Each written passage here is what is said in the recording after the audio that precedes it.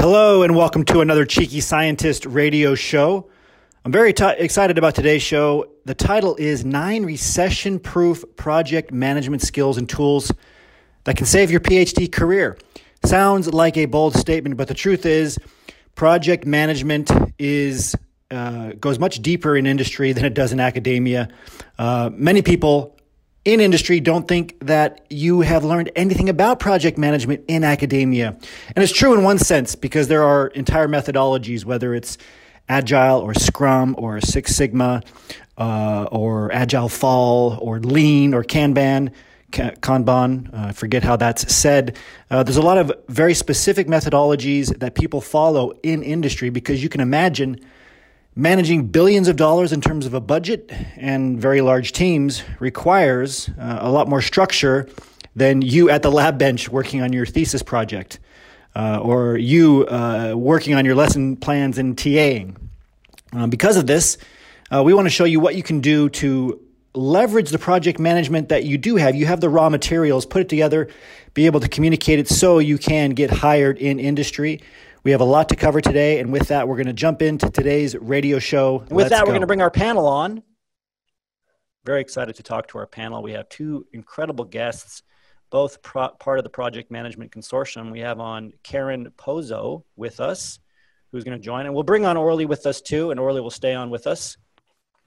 Good to have both of you on. Karen, good to see you again. How are you? Good to see you, Isaiah.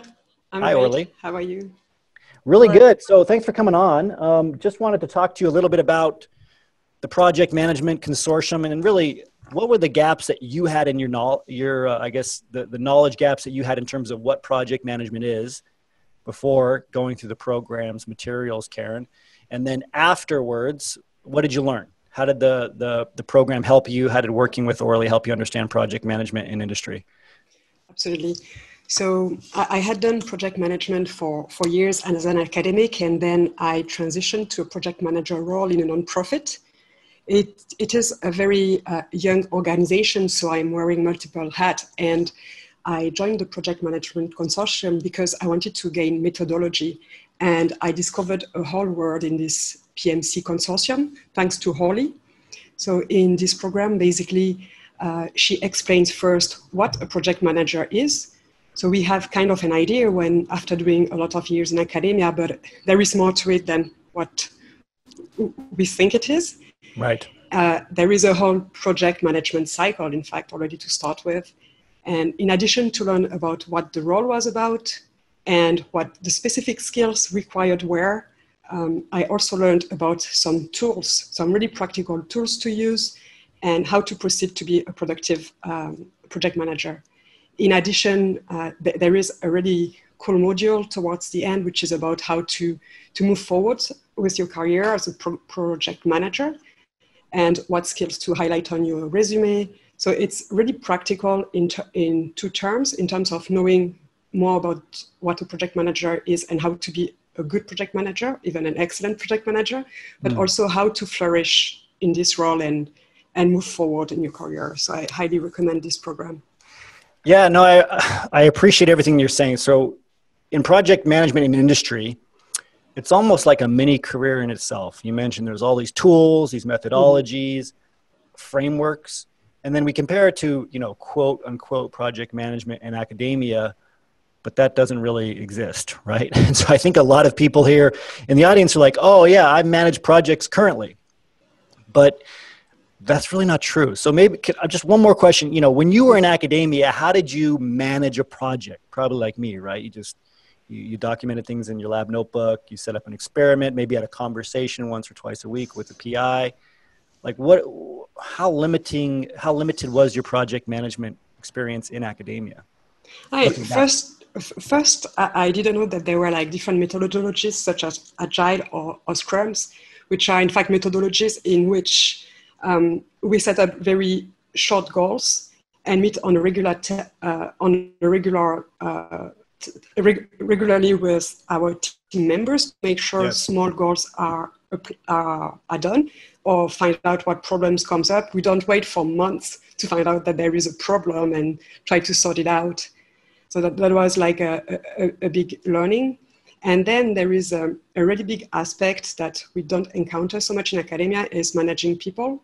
And so I mean, at least where I work, there are lots of people interactions, and all the people I interact with are people who are above me, if you in terms of hierarchy, but I'm the one who has to kind of tell them what should be done.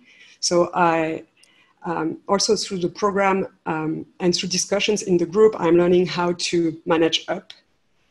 It's the way it's called. Yeah, and I remember hearing that phrase "managing up," and I think there's a lot of confusion to it.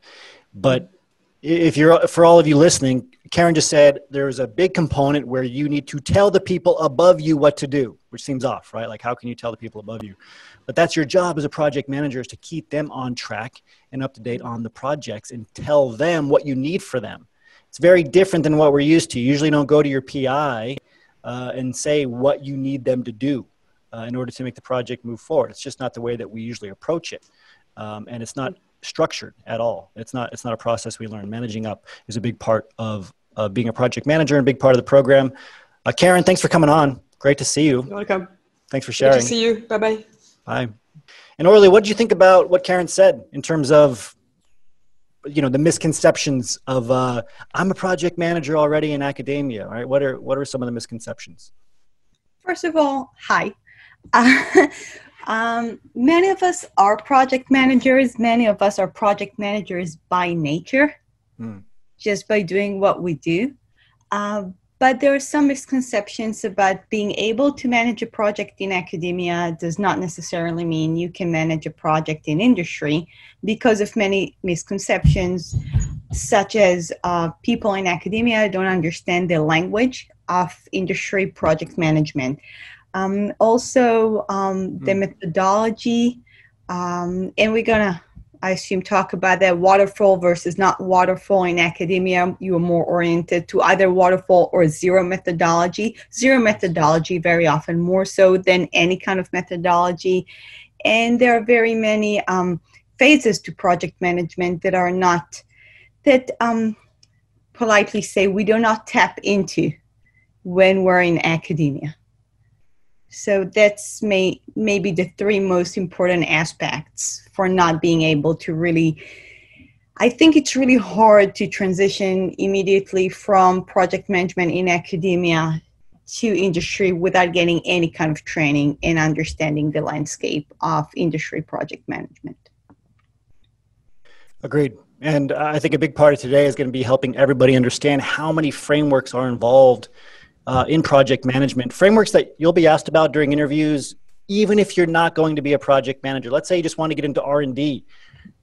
What does that mean to you? R&D is not how research is done in academia. It's managed according to frameworks that are taught in the project management consortium and taught in project management in general. So we all have the same starting point. Some people here, no idea what we mean by industry project management. How would you define it? So first of all, I think we both like to say that it's a direct career path towards leadership, especially for PhD, because understanding project management without being an actual project manager really helps understanding how projects are being done in industry. And the other way to look at that, it's how you can understand allocating and directing company resources in order to complete a task. Now, a project is very often something that is unique. It has a start and an end, and it happens once, right? It's not operation, but actually to understand a process in industry also helps understanding operation, not only the classic definition of project management. Exactly. And a big thing we want to get through to for a lot of you who are really struggling right now. You don't know which career to get into. You don't know what that next step is for you. This is a great transition point, not just because you can get into any career path after being a project manager. It's literally the one role that requires the skill set required for every other role in industry. But it's also in very high demand. So 33% worldwide increase in project management positions by 2027. So this is according to a McKinsey & Company report. 22 million jobs worldwide. Why are we seeing such a surge in project management roles, Orly, especially for PhDs since the pandemic, since the decentralization of workforces everywhere? So I think the first thing companies would do in a recession is de-risking. They don't want to risk. They have resources and they want to know that they manage them correctly, properly. So when you invest in project management, you're supposed to be investing in protecting the resources of the company. Absolutely. Two things we just talked about, right? I mentioned decentralized workforces. So coordinating becomes incredibly important when people are not in the same office. It becomes much harder. Increased risk management, de-risking. What about some of the other things here, Orly, especially, driving innovation despite the recession? Why is this obviously a goal? Digital operations and decentralization kind of go hand in hand. But then supply chains. What about supply chains and innovation? I know you have some thoughts on both of those. Two things. So innovation, if you look at the deal-making landscape during the recession for biotech, it hasn't gone down. On the contrary, big companies have a lot of money and they're trying not to miss on deals. They're trying not to miss on that during a recession because they can get it cheaper. Yes. So that's one thing, and innovation never stops. The other thing is supply chain, and I'm going to give you an example that is not from the biotech, pharma, chemistry, STEM world. Have you tried to buy a bike lately? Have you? Me? No. Anyone, right? Actually, if you're in the US and try to buy a bike. I was looking at bikes a couple months ago, and I couldn't find one, believe it or not. And I thought it was just because it's the same thing for any sort of outdoor stuff. It's very hard to find right now. Bikes are in shortage. The supply chain in China didn't predict the pandemic, and no one in the US predicted it. And there was more demand, right? So, and 6 months ago, I didn't think, I need to upgrade my bike, it's going to be a shortage of supply chains. So here you go, project management. Any company that had good project management that were able to predict this shortage in supply chains for bike particles are now making more money. Yeah, and this is a big part of the program, right? And something I learned in terms of risk management, there are those known unknowns and the unknown unknowns, right? And something like a pandemic that shuts down the world, kind of an unknown. But I was just going to say, but now that it's happened, I think it's a known unknown that people are preparing for. You see companies preparing to make sure it never happens again, or preparing for a second lockdown, et cetera, because they know it's a risk, which is why a lot of companies have stayed decentralized. Mm-hmm. Your thoughts? I think you kind of summed it up, right? I mean, just having a company being managed well requires people that understand how projects are managed, even the R&D and upper management. Yeah, and what I find to be beyond concerning, but almost slightly annoying is how much PhDs are not able to talk about this. This is something that almost for any role in industry, you'll be talked through. Hey, how do you think this role is going to be affected by the pandemic? Or what are some things that we can do to eliminate risk here for any role, let alone a project management role? And most of you have no idea how to talk about risk or change or project management or operations. It's something that you have very little exposure to. And so looking at this chart, right, industry versus academia, project management, I think the two things that'll help you get your bearings are deliverables and a budget. At some point you realized money didn't grow on trees in academia, and you had to, put in orders for things or wait for a PO or apply for a grant. And then you had to deliver something to get that, usually data, results, et cetera, depending on what kind of a PhD you had. In industry, though, there's some other things to consider. Can you walk us through the industry side of things? Yes. Orly?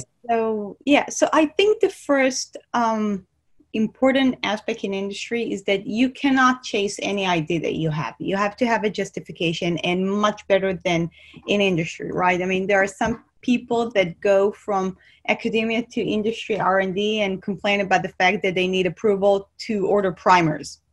Usually it's not that serious of a case, but in order to do something, you need a justification. You cannot just like try it out, which at the end, I think protects you and the company. And then in industry, very often you have many tight deadlines. You have your monthly report, your quarterly report, your mid-year report, your end of the year report. You have those deadlines. And you have to, you cannot go like, I didn't do it and it's going to be fine. It's not going to be fine. So you do need to hold on to deadline. Again, has a lot of advantages to you as an individual and a professional, and to the company. The budgets are in millions. I know some people come from very rich labs. I came from a very rich lab. But when you go to industry, even when you come from a rich lab, you go to the industry, and it's, even if you are in the millions world in academia, you go to industry, it's many more millions. Yes. The budgets are huge.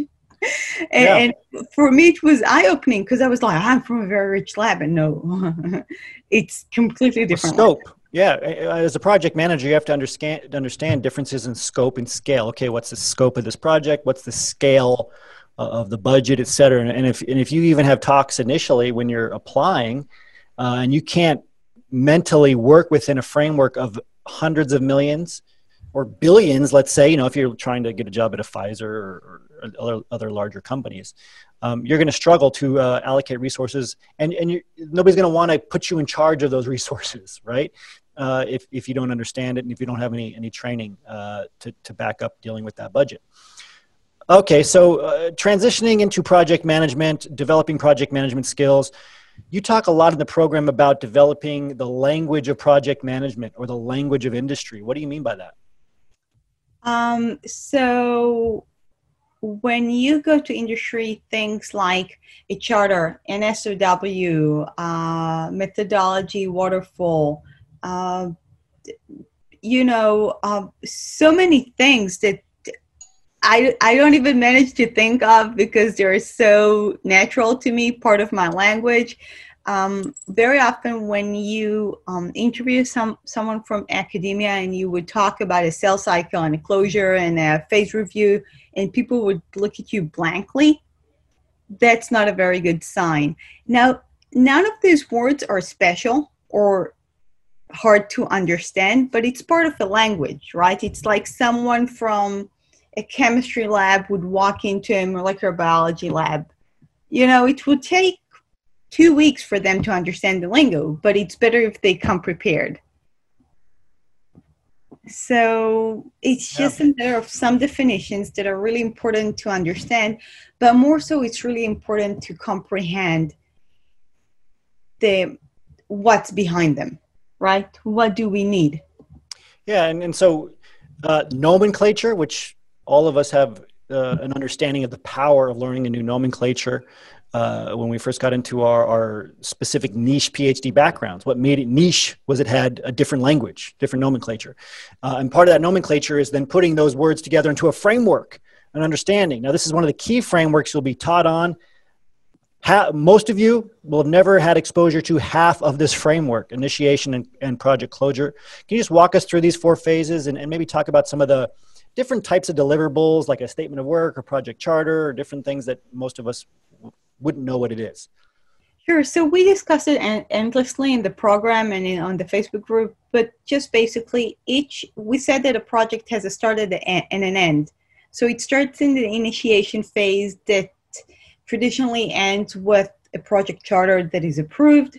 And then we go into the planning phase, where we actually plan the entire project that ends with the signed and approved statement of work. Then we go to the execution phase, where we actually start with building the project, making the project, having all the deliverables. And then this ends with something that we give, we make, we produce, we write, and then you have the project closure that ends with all the reports and the reviews as per defined by the specific company or project management office that is in charge on the project. Exactly. And so you have that framework to work within, the 4 phases. And of course, there's entire trainings on each of those phases. You have to know those inside and out, no matter which methodology you're using, which is another framework. But so we're talking about frameworks upon frameworks that most of you have never learned. This is the second core framework of project management: time, scope, cost, right? Balancing these for the highest quality possible. So can you maybe give us a real world example of how you've had to balance really all 4 of these things in a project recently? Yeah. So it's called the project management triangle. And very often, the 2 things that you usually need to balance are the time and the cost. If you are in a recession and your company had to let go of 3 people, which account for 30% of your team, it's your job as a project manager to say, hey, boss, I'm not going to finish it by the end of the quarter, right? I'll need more time. Or what I did, I had to go to some of the stakeholders and say, I need more money. You let go of these people, I understand. You don't want to pay benefits, but maybe I can hire consultants. So maybe you can give me some different kind of money to hire a consultant to actually be able to manage doing that on time without giving up on scope and quality. The other way is you can actually give up on quality to say, maybe I don't need it that high end for that specific deliverable at this very specific point. Which is something I think as PhDs we have a very challenging time with, right? But we do it in academia all the time. You don't not do an experiment because you have an instrument that's 20 years old or because you have to piece together reagents, whatever. No, you do it anyway, even though the quality is less than having the state-of-the-art equipment that maybe you hoped you had. Or, you do the best you can from let's say you're in sociology or ecology, whatever, right? You do the best you can from where you are, even if you can't fly to the Galapagos Islands, right? I mean, it's the same kind of thing. So you have to be able to make those judgment calls, and it takes developing your executive function much, much more as a project manager. And that's what allows you to manage up too, which we'll get to later. Okay, so you've talked about risk management, which comes down to really forecasting why projects fail, is that I think a lot of us wouldn't realize as reasons why projects fail. Yeah, so the first thing is focusing on technical details instead of business value. We as PhDs are so used to look at protocols and calibrations and standard curves and so on and so forth. And sometimes I think we get lost in the details or projects that we talk in the program about fail fast, right? So sometimes we don't manage to say, hey, we're failing, we should stop it, because there is a business value there. And this project should cater not to our curiosity or a need to succeed, but on a business value. So that's one very, very important thing. Projects fail because people are focusing on details rather than on value. Yeah, and we don't have time to go into it here. There's a training in the program. How many of you as attendees have heard of change management? You've actually heard that phrase. You've heard of people being hired as change managers in industry, et cetera. Anybody? So what is that, Orly, and how does it relate to risk or avoiding project failure or changing to avoid project failure? I like to look at change management. Change management in relation to project management is managing the people side of the project.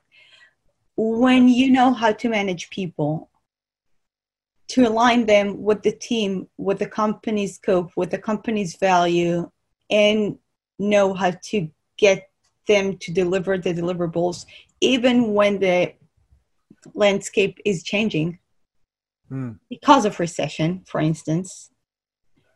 it makes you a much better project manager. Yeah, so let's just unpack these two, and then we're going to talk about more advanced frameworks in terms of methodologies. Let's talk about the risk management framework first, then change management. So starting here, we've discussed this quite a bit. Any final thoughts looking at these six summarized points for a risk management framework? Like maybe something that you do or that you've done recently to manage risk in terms of a real world project you're working on. I have a lot of examples, but just in the interest of time, I would just focus on 6. Risk management is like a muscle.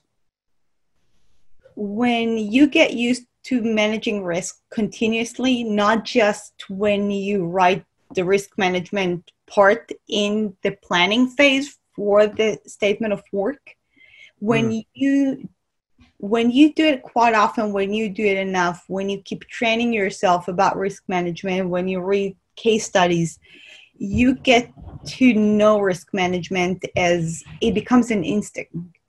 And then when you hit a recession, when you hit a pandemic, when something really awful happened, where M&A is happening, right? Yeah. Then you're going to hit the ground running. Yeah, and then just to tie a bow, at least temporarily, around change management. Again, change management is the people side of project management. Guess what? Newsflash to most of you. You're going to be better at managing projects than change, because as PhDs, we kind of stay away from the people side of the projects. We do it ourselves. The nature of a lot of our work, of our thesis, it's more individual. Change management, you have to work with key stakeholders, executives who have authority over you, but somehow you have to manage up, which is one of the key skills that we've been talking about. You also have to maybe talk to an investor. Maybe you have to translate the technical data you came up with into business data. Okay, this is why this matters, because it's going to save XYZ on your margins, your COGS. This is a language a lot of you don't understand. The idea of having to go get a stakeholder, another person with key influence at an organization on your side, internally or externally, is something you have no practice with. And you can't just learn that it's important and learn these stages to master it. You have to practice it behaviorally. And that's something that you'll practice in the Project Management Consortium private group. So with that in mind, just on the process, tools, and activity of change management, what are some key takeaways, Orly? First of all, this is something that you are probably going to be asked on while interviewing. I think that's the most important thing, and we do deal with that. We do talk about that and train for that in the private group, because this, as I said, this is something you really need. This is one of the things that when you're being interviewed, you need to reflect out. It has to come across that you know how to do that. Right. And you have to be flexible. So we're also talking about flexibility. So I want to focus on the last part, which is activity. What specific steps are you going to take to manage the change in the project? So when you're asked, sometimes for a project management position, you would be given a scenario, and they're going to ask you, how are you going to manage change to this project? Okay, so you would need to have 2 or 3 solutions or possible outcomes for each change that you would be facing during the simulation. Yeah, and it really is a big part of getting hired at the PhD level in project management and getting a PhD level salary. They're not going to want to hire a PhD if you can't work with other people, and if you can't do this higher level, more senior project management level stuff like change management and risk management. So let's talk about these higher level frameworks, Orly. We have PMBOK, Prince2, Agile, Scrum, Lean, Kanban, Waterfall, Six Sigma. Good news. You get trained on this in the program, but here you can just tell how they differ, right? So ones that are fast, that allow for maybe smaller teams, whether those smaller teams are at a big company or it's a small startup, to move quicker, right? So Scrum and Kanban are both quicker, but which has more structure, right? Which ones might be more, have more guidelines or rules, less flexibility? You're going to see them down here, right? Whether it's Six Sigma or Lean, But up here, you'll see that Prince2 and Agile are more dynamic. If you want dynamic and fast, Scrum, the most stable and structured, Waterfall, which is hint what most of us did in academia without realizing it. So when it comes to these project management methodologies, Orly, what should we keep in mind here about, I guess, the variety of methodologies? Why is it important to understand them and really to learn what the company you're applying to is using or going to use, or what the department might be using versus the company? Sorry for that. That's so right. I think you know me well enough to know that I think that many of those words are just words. But these are words that are important to know. And you need to know what's behind it, because if a company is priding itself for being very agile, even if it works waterfall, you need to talk in agile language, right? Yes. You need to understand what is a sprint. Now, it could be that in classic agile, sprint would be a week or 2 weeks, and this company has 6 or 8 week sprints. I've seen that. But it doesn't matter. You really need to understand if a company says it's agile or waterfall, it very often talks about the company's culture. Now, if a company is really using the Six Sigma, which is more operational, but if you are actually kind of going to work on something that has to do with Six Sigma, this, for instance, is very important because you need to really know Six Sigma to work in such a company. Okay. Yeah. Lean is also a concept. It could be a methodology with tools, but it can also be a concept of like working lean, which means you're not going to waste anything. So it's a way of working. I know, for instance, that Amazon is much leaner than Apple, even for the same products. And Amazon takes pride of that. So it's something you need to know. The pen book is a way to be trained as a waterfall project manager, right?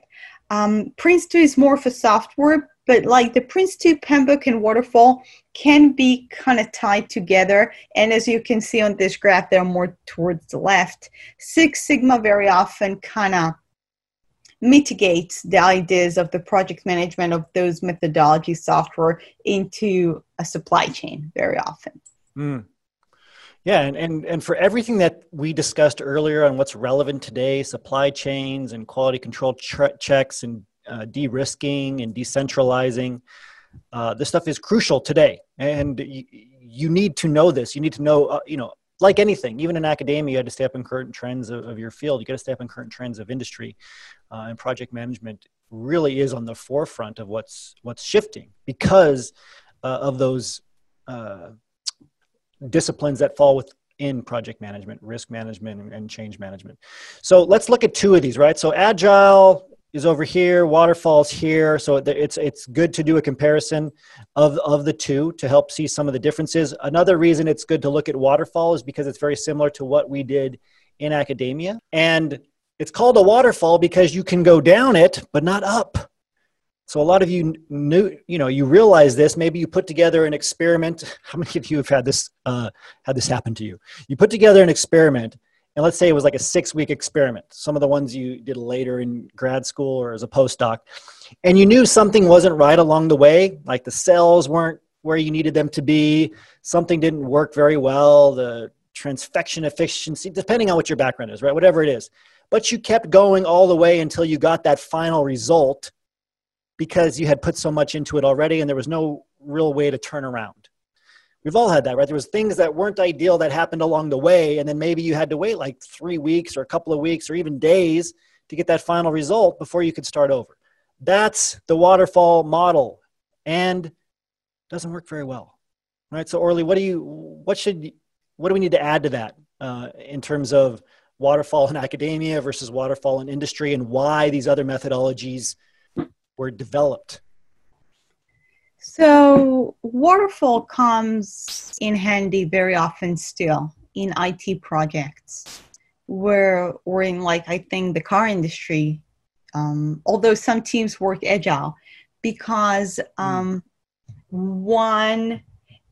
idea of waterfall is that one phase should be completely done before you move to the other phase. Right. Okay, in agile, you have more iteration, you go back. I think this is the main definition of the two projects now, of the two concepts. Now, there are very few companies that work completely waterfall, and there are very few companies that work completely agile.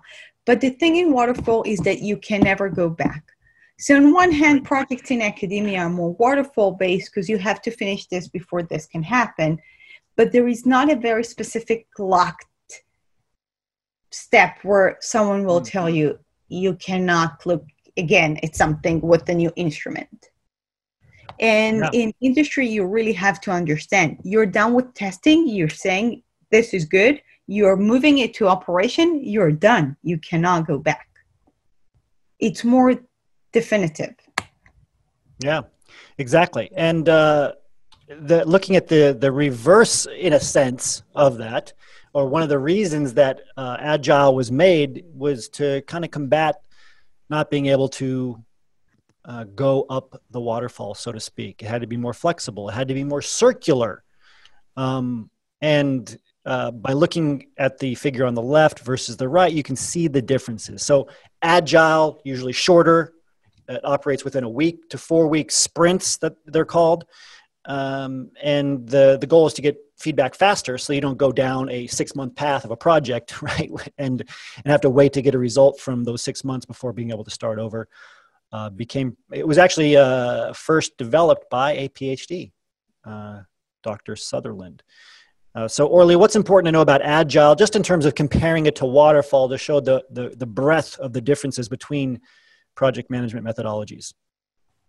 Yeah, so Agile it's a continuous cycle, and things are more looped together, right? So with Agile, things are more, on one hand, they're more defined because the deliverables are smaller and shorter very often, but there are continuous iterations of redefining the requirements. You're more in touch with the stakeholders.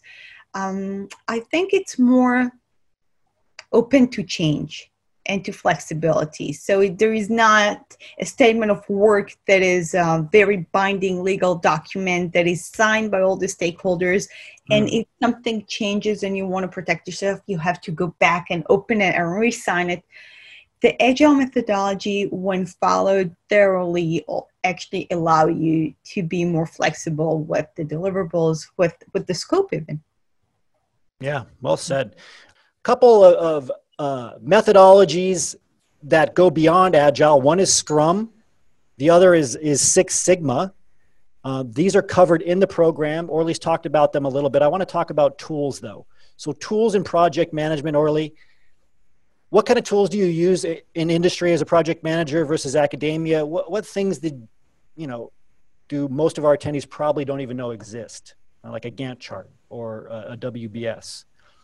So I'm laughing because I just had a discussion with a friend of mine that is a project manager that just changed position. And I was like, what do you like the most? And she said, I'm back to Slack. No more Microsoft Teams. That was like the most important thing for her, that they're using Slack and not Teams. So it's funny, but different companies are using different tools. Yes. I very often say, don't waste your time learning all the tools because it never ends, but you need to understand the type of tools.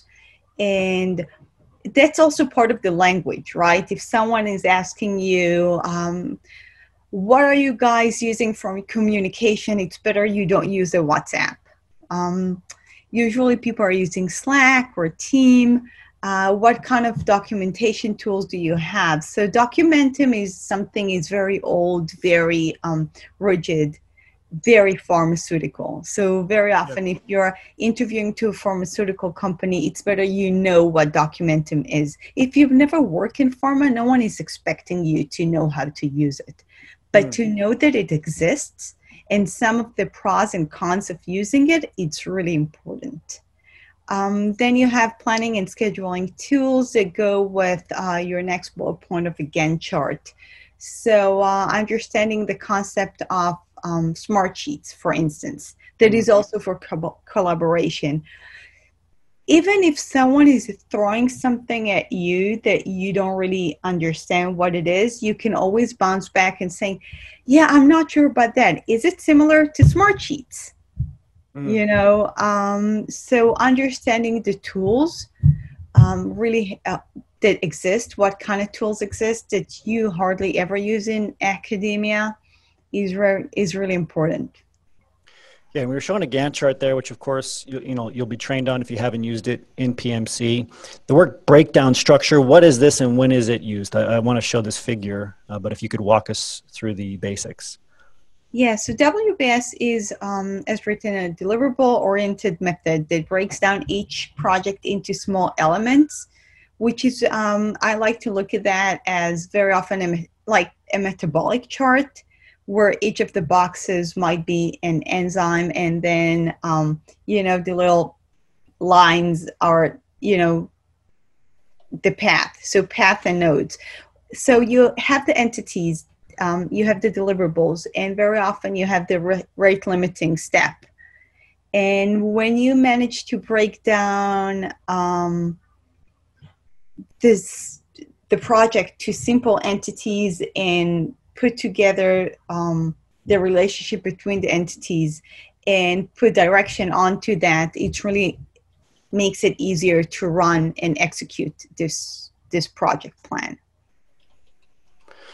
Yeah, exactly. And again, you'll be trained on this. One last thing that we have time to show. Again, a few minutes left to join and get all of the bonuses today. A burn down chart. So this is more for Agile, right? And it's looking at, there's a variety of ways to do it, but what could be the value of looking at a burn down chart or tracking what's remaining of a project over time? So burnout charts is something that I personally use to track my productivity. Really? I think, yeah, I on very busy weeks, I make my own burnout charts. Wow. Because, it works well for me. So on the horizontal line, I put any unit of time. And then on the vertical line, I would put the tasks remaining. And then I would start with the amount of tasks I have for the week. And then every day I'll see how much I achieved. And it's funny because sometimes Friday, Saturday, they all just go down. But it's a really good way to kind of grasp your reality, because sometimes, especially as PhD, we overbook ourselves, our plates are way too full. Sometimes. Every day. So, and this is also a very good way to see how your project is actually moving along.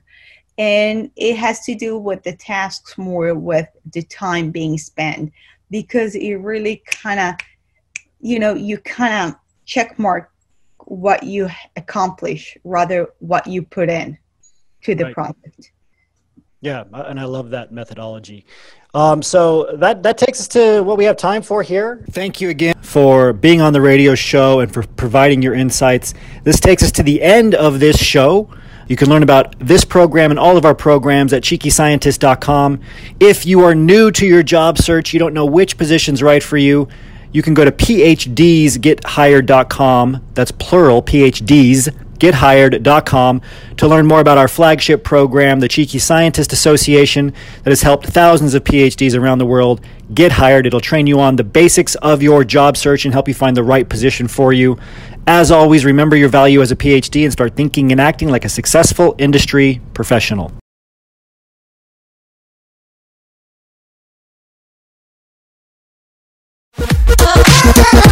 I'm Isaiah Henkel, the founder of Cheeky Scientist and the creator of the Cheeky Scientist Association.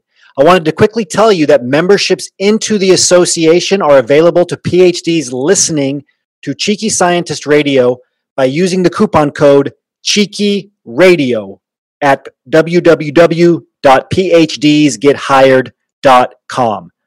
That's phdsgethired.com, phdsgethired.com. Simply type phdsgethired.com into your website browser, scroll down to the orange membership button and click on it, then enter the coupon code CHEEKYRADIO to get 20% off a lifetime membership now. That's Cheeky Radio, CHEEKYRADIO. Remember your value as a PhD and start thinking and acting like a successful industry professional. Are you worried about the rapidly shrinking job market? Like me, have you been seeing more and more articles on universities shutting down their research labs, furloughing employees, cutting postdocs and TAs, and even withdrawing PhD student funding? If so, it might be wise to start taking steps to protect your PhD career. You've worked very hard and very intelligently for years to establish yourself, but likely you have not reached your full career potential yet. Perhaps you're not even getting respect, and you're not getting the rewards that you deserve. The good news is you can get into an industry career where you can get paid well for doing meaningful work. All you need is the right knowledge and the right network. The Cheeky Scientist Association gives you lifetime access to the world's #1 PhD-only job search training platform with multiple courses and the PhD-only job referral network of over 10,000 plus industry PhDs. Now is your chance to become a lifetime member for 20% off of the association. Just use the coupon code CHEEKYRADIO at www.phdsgethired.com. That's phdsgethired.com. phdsgethired.com. Simply type phdsgethired.com into your website browser, scroll to the orange membership button and click on it, then enter the coupon code CHEEKYRADIO to get 20% off a lifetime membership now. No recurring monthly fees, no recurring annual fees. Nobody else offers this. phdsgethired.com. Use the coupon code CHEEKYRADIO. Remember your value as a PhD, and remember that knowledge is power and your network is your net worth.